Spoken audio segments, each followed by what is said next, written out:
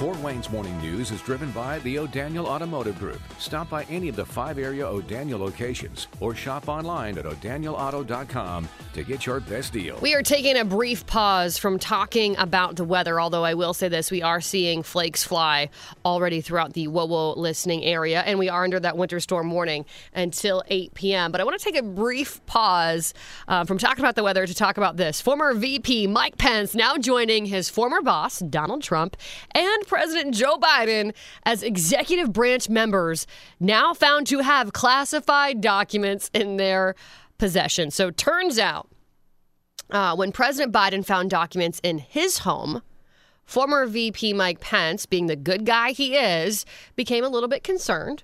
So he voluntarily asked his team to check his house here in Indiana as well for classified documents. And that is when Pence's attorneys found a dozen documents in sealed boxes that did not appear to have even ever been unpacked or opened.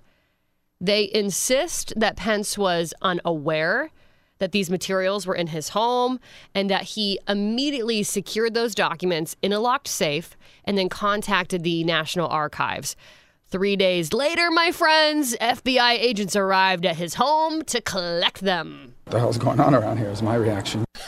Yeah, that's my reaction too. That is Senator Marco Rubio weighing in on this. And I'm with the senator. What in the heck is going on around here? Clearly we got a problem. Obviously, there's a systemic problem in the executive branch. I'm talking about 2 successive administrations from 2 different parties with officials at the top level having in their possession documents in places where they don't belong.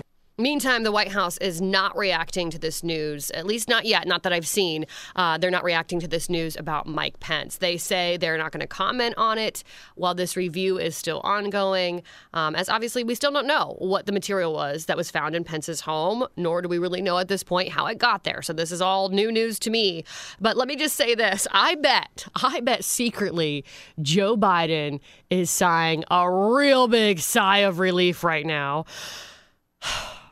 Because a little bit of the political heat is now off him. This certainly takes some of the heat off of him right now, but maybe not all of the heat. Questions are swirling tonight on Capitol Hill about how then-Senator Joe Biden walked away with classified documents in tow. Senators can view classified materials that pertain to their committee assignments, but only when they're inside a SCIF, a sensitive compartmented information facility. During his tenure as senator, Biden chaired the Foreign Relations and Judiciary Committees, gaining access to those classified files. The Senate Intelligence Committee got a briefing today inside one of the SCIFs in the Senate, but a source tells Fox that the recent document drama was not discussed whatsoever. That could change tomorrow when there is another briefing for the Senate Intel Committee, and this time they will be briefed by the Director of National Intelligence, Avril Haines. And that's our girl Fox's Aisha Husney reporting for us. So, okay, Joe Biden, maybe that sigh of relief, not so deep.